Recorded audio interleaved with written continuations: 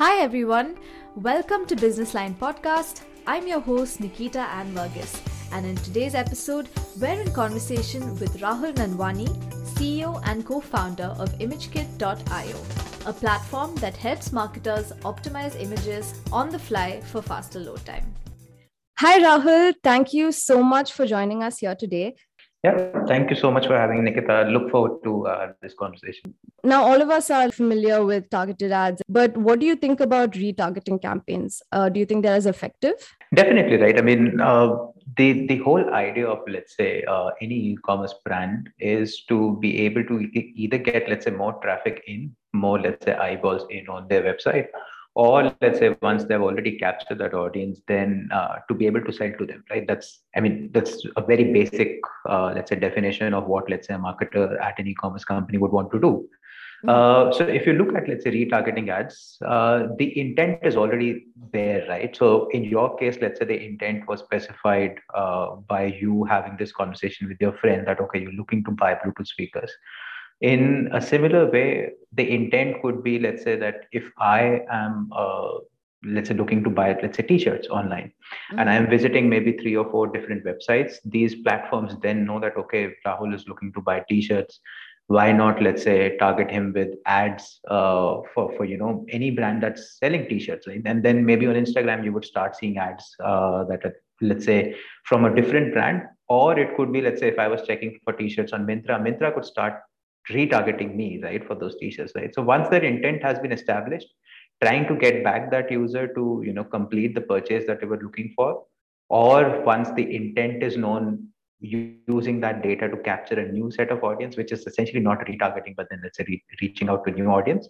So it's definitely effective in both the ways, capturing new audience as well as bringing them back and making them complete the purchase. So, what about leads that have already converted? I feel like seeing the same ad for a product you've already bought could become a little annoying for consumers, right? That's in fact something that marketers do take into account, or should take into account. In fact, that if the conversion that you were looking for, let's say in this case, the conversion is that the purchase has been completed, you should ideally stop showing ads to these people, because otherwise it's just money being spent on something that has already happened, right? Let's say you already bought that Bluetooth speaker. Now, if you keep seeing ads for that Bluetooth speaker, you're probably not going to make that purchase again, right? It's not something that you purchase every day. Again, it probably depends on the use case. Maybe if it's, I don't know, if it's something like maybe ordering milk every morning, then it might still make sense that, if you have just bought it for one day, maybe I would still want to retarget you to purchase it for the next day as well. But then if it's an item which is bought, let's say, over a period of, let's say, 6 months or one year, then it would not make sense, once the conversion has happened, to keep spending money on targeting the same user. So ideally, your marketing campaigns should then stop targeting that user. Right. And so, for new marketers who don't really know a lot about retargeting, do you have any advice for them, any best practices? And obviously, it depends a lot on the business context, like what is it that you're selling, what's the order values, etc. On how you should retarget it, or where you should run your retargeting campaigns on, right, on which platform. But then the key thing would be that you should keep experimenting with the adverts that you're running, for example, the graphics that you're running, right? Because it is fairly possible that you're running the same campaign on the same cohort, maybe on the same set of users, but then two different variations of graphics, or could lead to very drastically different results, and different, let's say, cost of acquisitions or conversion rates for you. So the idea would be that if you can, make it simple for your team to produce, let's say, a large amount of variations of the same, let's say, graphic or banner that you're going to use in your ad, and then you keep sort of rotating them, keep experimenting and looking at data, that what's the result that you get out of running all of these ads, then that should probably help you land with, what messaging or what graphic is working well for your audience, and then sort of then start scaling that up. Once you have figured out amongst, let's say, 15, 20 graphics, that, okay, these 5 are clearly the best out of the entire lot, then you just keep scaling on those 5 and keep building upon that, right? So that would probably be the number one thing, that don't probably try to aim for perfection right from the very first ad campaign that you build. Experiment, look at data, and then keep improving on that. Speaking of graphics, I think a lot of brands have started using carousel posts, especially during retargeting campaigns, because it allows them to showcase more products to consumers. But, it can get a little tiring for creatives who have to repurpose carousel posts for different platforms. And I guess that's where products like ImageKit come in, with the ability to personalize images and create multiple variants of them. So could you tell me a little bit more about how marketers can use features like this for creating social media posts? What's the process like exactly? Right. So there are two challenges to it, right? One is obviously the creation and the management side of things, right? How do you create so many different variations at scale, right? And when I'm saying that, creating at scale, this could again have like two very different definitions. One is that, you have to create graphics that can cater to different kinds of platforms. For example, if you want to run an ad or maybe a campaign on Instagram. Within Instagram, then there is, let's say, Instagram post versus a story versus a reel versus, let's say, something to be done on Facebook or Twitter, etc. Right. So there are these different platforms that introduce, let's say, one dimension where you need to that you need to cover, and the second dimension is introduced by your users, which is every user would, ideally you would want to personalize your campaign to that specific user so that you get the highest possible conversions, right? Now, obviously, if you start doing this manually, it is not possible for, let's say, even a sizable graphics team to create these graphics manually. So in any case, we're ruling out any kind of, let's say, manual work when it comes to automating these creatives at scale, right? And that is where, that's first part where tools like ImageKit or other creative automation platforms can come into the picture, where, let's say, there is a template, right? So you have defined that I'll have a product in the background, and on top of it, I want to write the, let's say, the user's name, and maybe tell them that there is a 20% off on this product if you come back and complete the purchase. Let's say if that's a template that you want to use, then all that I need to fill in is that what's the product image that I'm using in the background, and then maybe what's the name of the user that's that I want to put on the advert, right?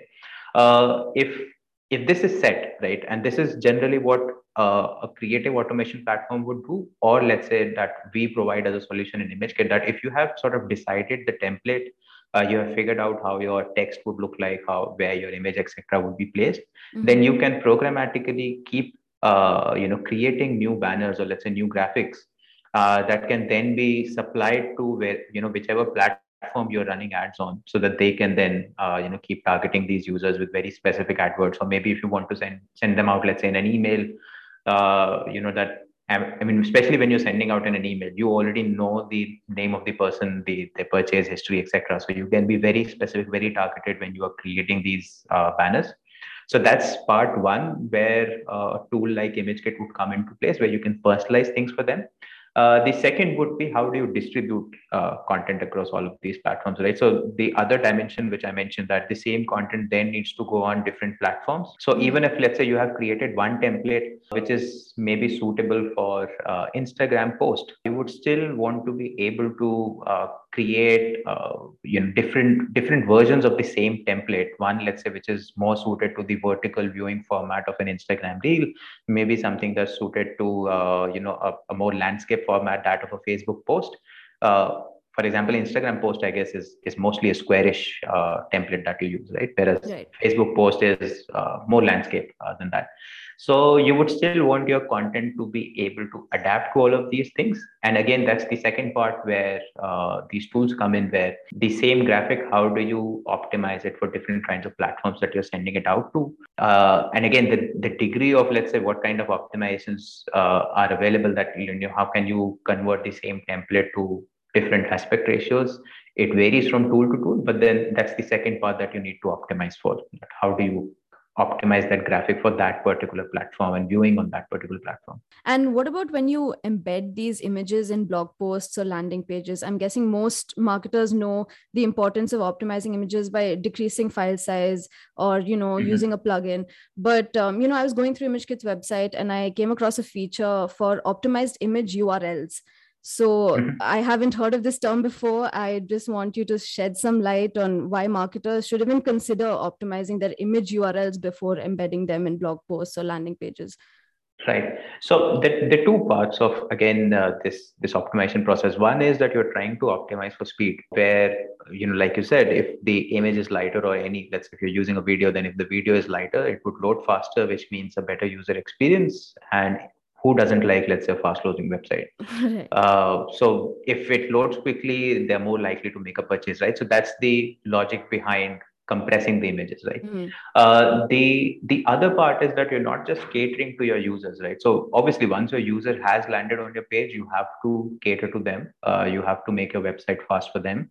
The other is, how do you cater to a search engine, right? What is it that a search engine needs to make your page rank high in search results? For example, if I'm searching for, let's say, brown colored wallets, let's say for men, right?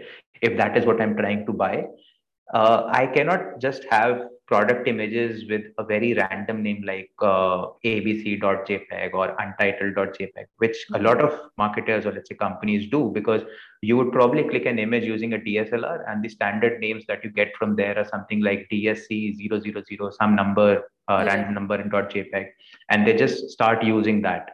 Whereas if you actually name the image with the product that's actually in the image, right? So if it's a brown colored wallet, then if I just rename it as brown colored wallet for men hyphen that, let's say, that random number, which actually helps you identify maybe the product SKU or whatever. If you use that, then search engines also take that into account when they start ranking your pages, right? So they know that, okay, this particular website has a lot of images that sell wallets for men. They have images that are selling, let's say, brown wallets for men. So if someone is searching for that, maybe this site is relevant. Let's show this as a result to the customer, right? So that's where optimizing your URL comes into the picture. That you need to have the right, let's say, the product name. If you have that, if a relevant name is there in the file URL, then that's actually helpful for SEO.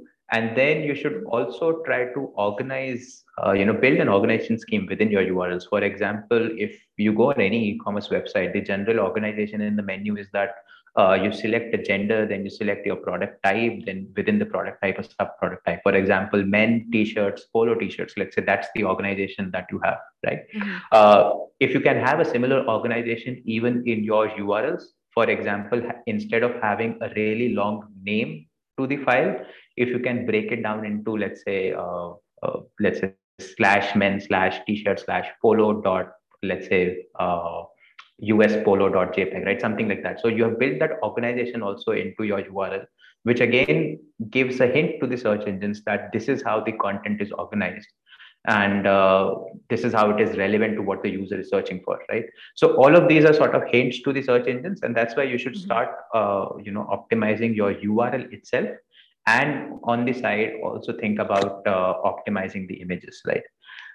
So, we've spoken about optimizing images for SEO. What about articles? Usually marketers rely on peppering keywords throughout articles to rank higher on the results page. Is there any other way to beat the SERP algorithm, or is it just these two aspects of it? In fact, it has, over the years, as the search engine algorithms have changed, keyword stuffing, or let's say adding a lot of relevant keywords to the page, has probably, is no longer one of the key factors for a page to rank. The general trend over the last few years, whatever changes have been introduced in search engine ranking algorithms, have been towards the direction that if you just create useful content for the user, it will eventually rank. And that's what we have Mhm. seen even in our experience of, let's say, building our own blog.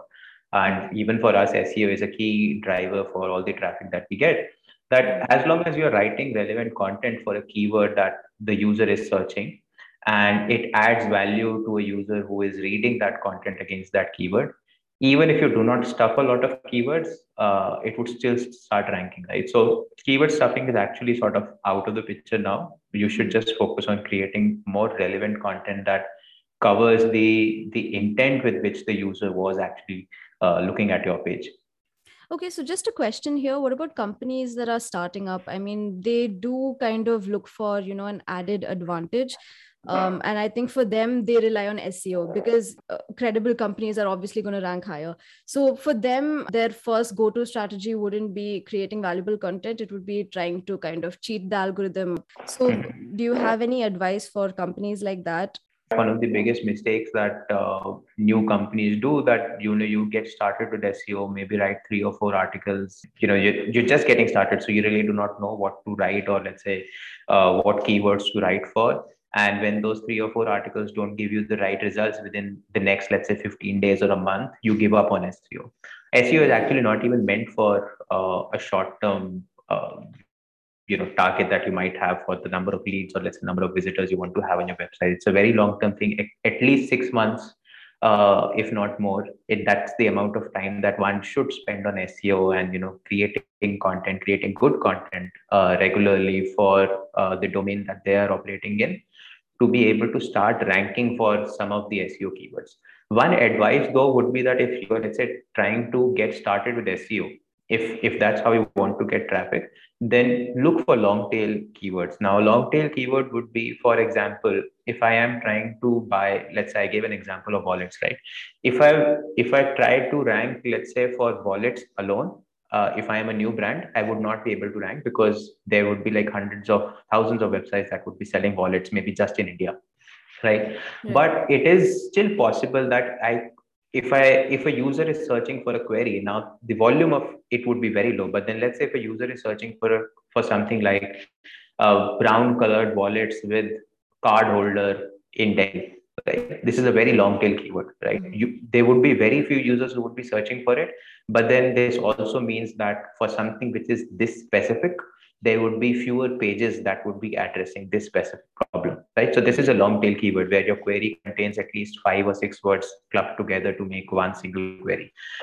You should always start with more long tail keywords, because the competition that you will see there is a lot lesser than you would see on a main pillar keyword, right? So you would not be able to rank for something like t-shirts, but then you would be able to rank maybe for US polo t-shirts in red color online, let's say something like that. So focus on long tail keywords that you want to target. And then once you keep creating a lot of content for all of these long tail keywords, even search engines, they start taking into account that, okay, this particular website has some authority in this domain. Let's say if you are if you're in the fashion and e-commerce space, and you start ranking on a few of these long tail keywords, then automatically search engines start picking up that this particular website has some authority in the fashion e-commerce space. And then slowly and gradually, as you keep creating content, you would be able to start ranking even on some of the other high competition keywords as well. All right, understood. Thanks so much, Rahul. I think with that, we can draw this conversation to a close. Thank you for coming on here. Thank you so much for having me here. It was very great speaking to you.